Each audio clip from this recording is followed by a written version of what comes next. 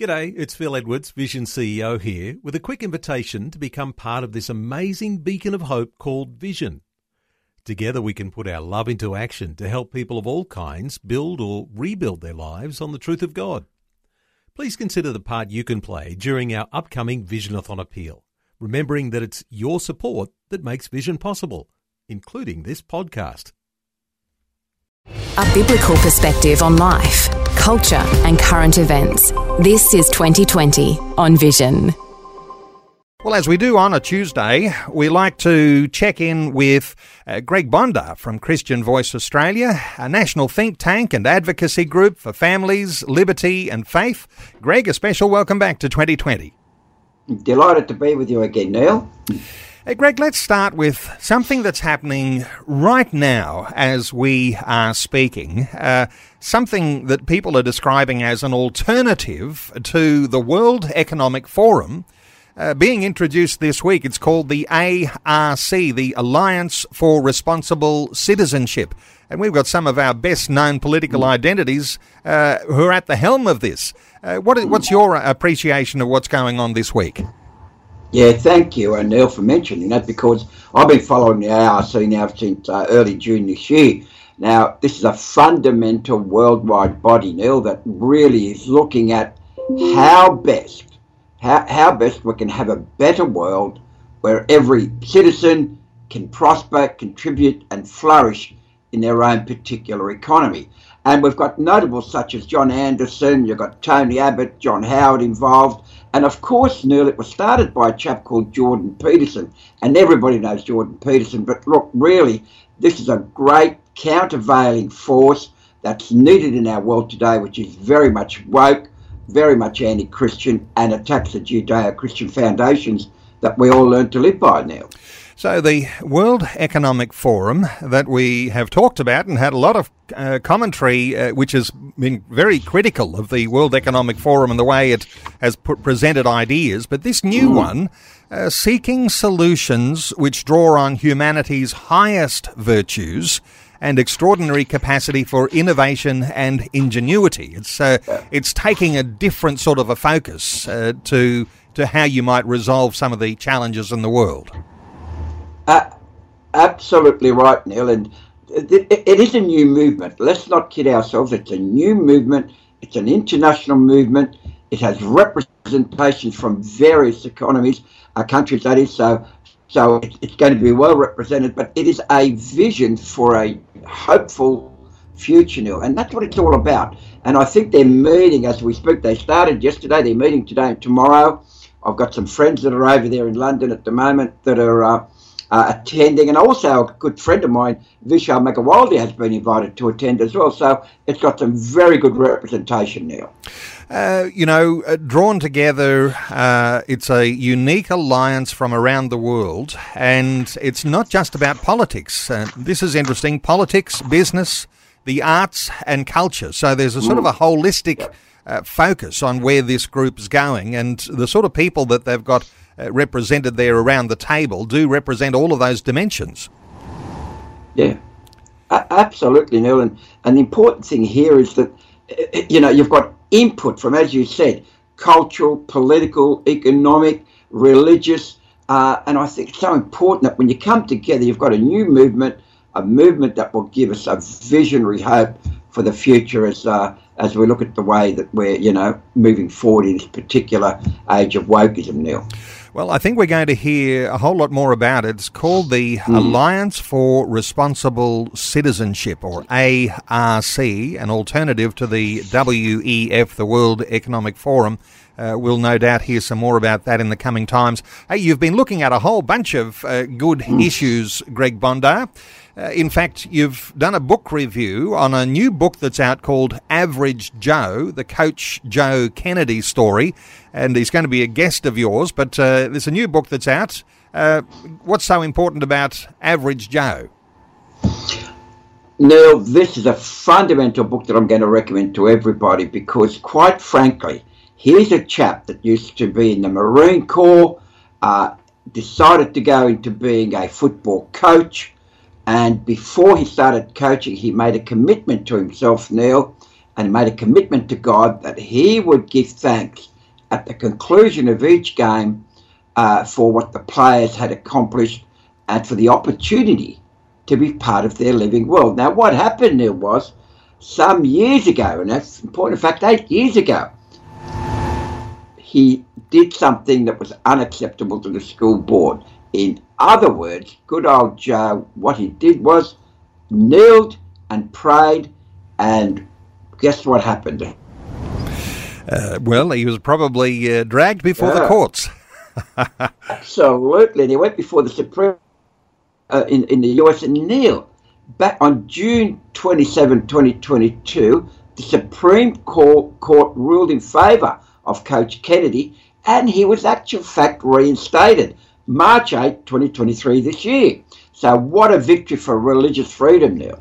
Interesting, isn't it? Because that whole idea of kneeling to pray, and some align that with the taking a knee, and we might recall how that took off with the Black Lives Matter movement, which was, apparently quite acceptable, and sports fields became political places of making your a political comment. But a Christian takes a knee or bows a knee to pray, and then that's not looked on well, and so getting dragged before the courts. There's a bit of a contrast there, isn't there? And that's again this sort of woke environment that we tend to live in.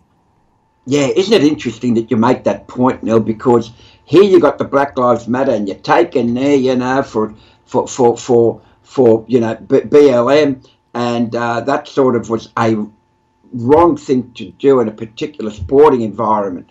But in this case, where, for example, Joe says, I'm going to pray and take a knee and pray, everybody is against him. So isn't it interesting that how society, the media, are very quick to jeopardise the faith of people because they take a knee to bow and pray. So look, Neil, the problem we've got here is that this win is significant for everyone here in Australia and worldwide, because quite frankly it establishes the fact that religious liberty is important and we need to ensure that we're protected. So this is a great win from a legal perspective and, of course, a Christian perspective.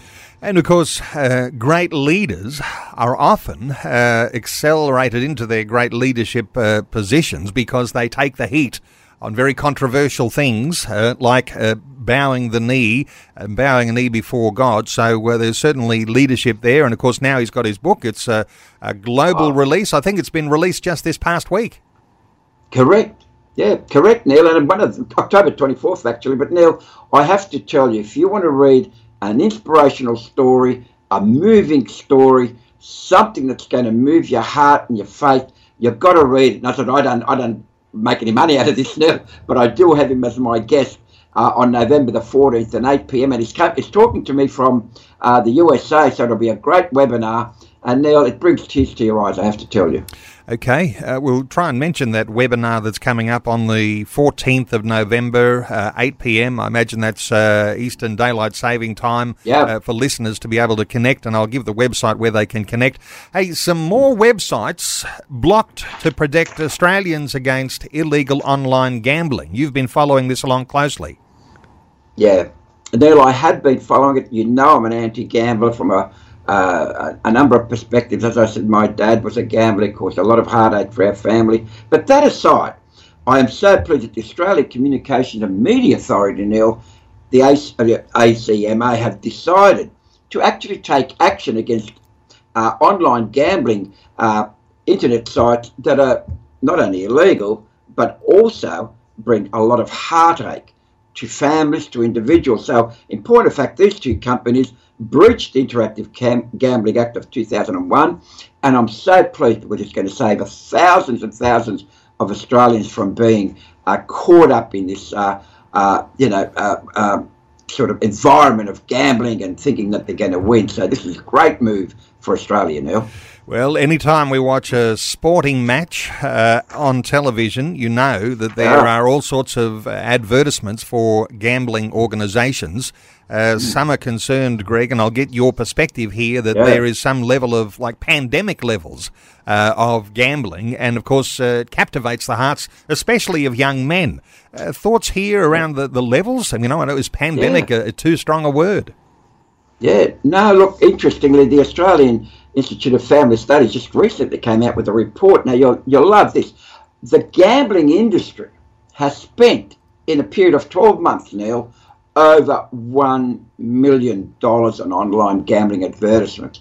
And that is pathetic. I think that's pandemic levels. So what that means is that, online gambling is being promoted. You watch the daily news, have a look at the online gambling ads, and it's going to the heart of the family, into their lounge rooms where kids are watching it, mums and dads. And I'm so pleased that the Institute has released these figures because, as you know, gambling will be controlled in the next 2 to 3 years because of a federal government review that was taking place earlier this year. So, Neil, good news, but I've got to keep stressing, stay away from gambling because it only causes heartache for families and individuals.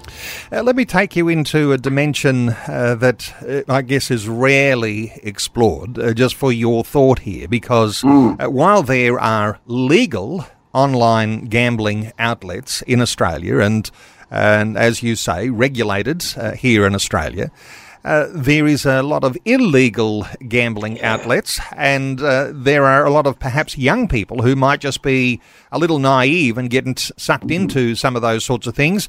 But does even the presence of legal online gambling outlets actually exacerbate the likelihood that some young person is going to be taken into illegal online gambling and not be protected by Australian laws when they get scammed and ripped off? Yeah. Exactly the point that you make is what I've been making in the media. Neil, since November 2019, 863 illegal gambling websites have been blocked because they are illegal. So what happens is, okay, you've got the legitimate gambling, on-site gambling websites available, but that will lead you to ones that are illegal, and therefore what happens there is there's no protection, and what happens to the young ones, the individuals, there's a sudden urge to try and win your money back, and now it's not happening, and unfortunately websites need to be blocked. So I take my hat off to ACMA for doing that, because we don't want illegal websites, we don't want unlicensed and unregulated websites, and of course we don't want illegal publishing advertisements. So Neil, good all around, but again, don't bet, you'll never lose. In other words, I've got a campaign, Neil, which all bets off. Okay, but 2 more illegal sites blocked. No doubt there's plenty more there. If you come across those, I guess somehow or other you can report that, or I don't know, to the Australian Communications and Media Authority, as you mentioned. So for listeners, just to be, I guess, a little vigilant, because you might have children growing into teenagers and young adults, and they might be prone to gambling. Hey, let's cast our vision across the seas. Quite a significant thing that's happened in the United States. A guy named Mike Johnson has been elected the House Speaker for the US House of Representatives. And he's a rock-solid, you might say, on-fire Christian. What are your perceptions of Mike Johnson? All I've got to say is that, this is a godly man, and I think many prayers have been answered, particularly in the USA, Neil. You know that there are a lot of woke politicians there, anti-Christian and the Anti-Judeo-Christian Foundation.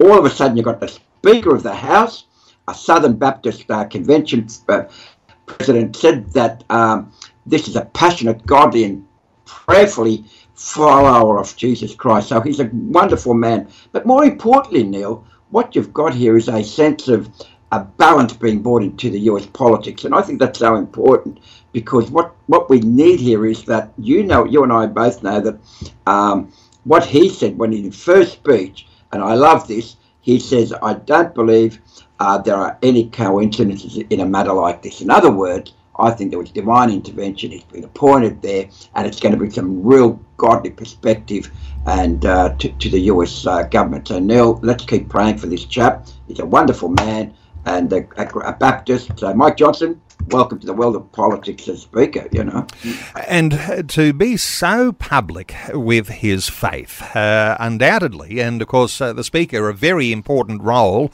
in United States governance, no doubt that as a Christian, and because, as Christians, we get locked into a position because we pick up godly wisdom on how these sort of ethical understandings on a whole lot of different areas happen.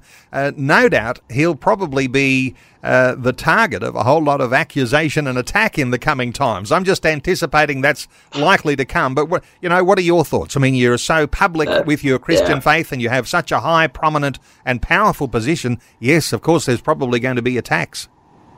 Well, guess what, Neil? I just read this morning. The Democrats are out to get him. They've already accused him that he's too religious. He's going to not bring balance to the job as Speaker. He's already under attack. The media have attacked him. So, Neil, get ready for a Christian that's going to be persecuted. But you know what? Our prayers will win in the end. Because, you see, he's a man that says, okay, I'm a Christian.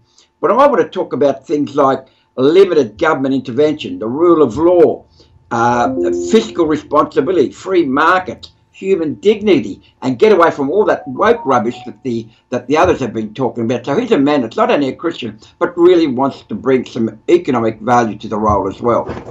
And, of course, getting into now what will be an election year ahead in US politics, with him as part of the mix of what is central there, that's going to be a very interesting take as well. Hey, Greg Bondar, great getting your insights once again. Just to mention, you've got a webinar coming up with that the author, the coach. Now, that webinar is coming up on the 14th, I think it is, the 14th of November. That's a Tuesday evening, 8 p.m. Australian Eastern Daylight Saving Time for listeners. If you wanted to lock into that webinar, you can also connect with Greg Bondar at christianvoiceaustralia.blog. christianvoiceaustralia.blog.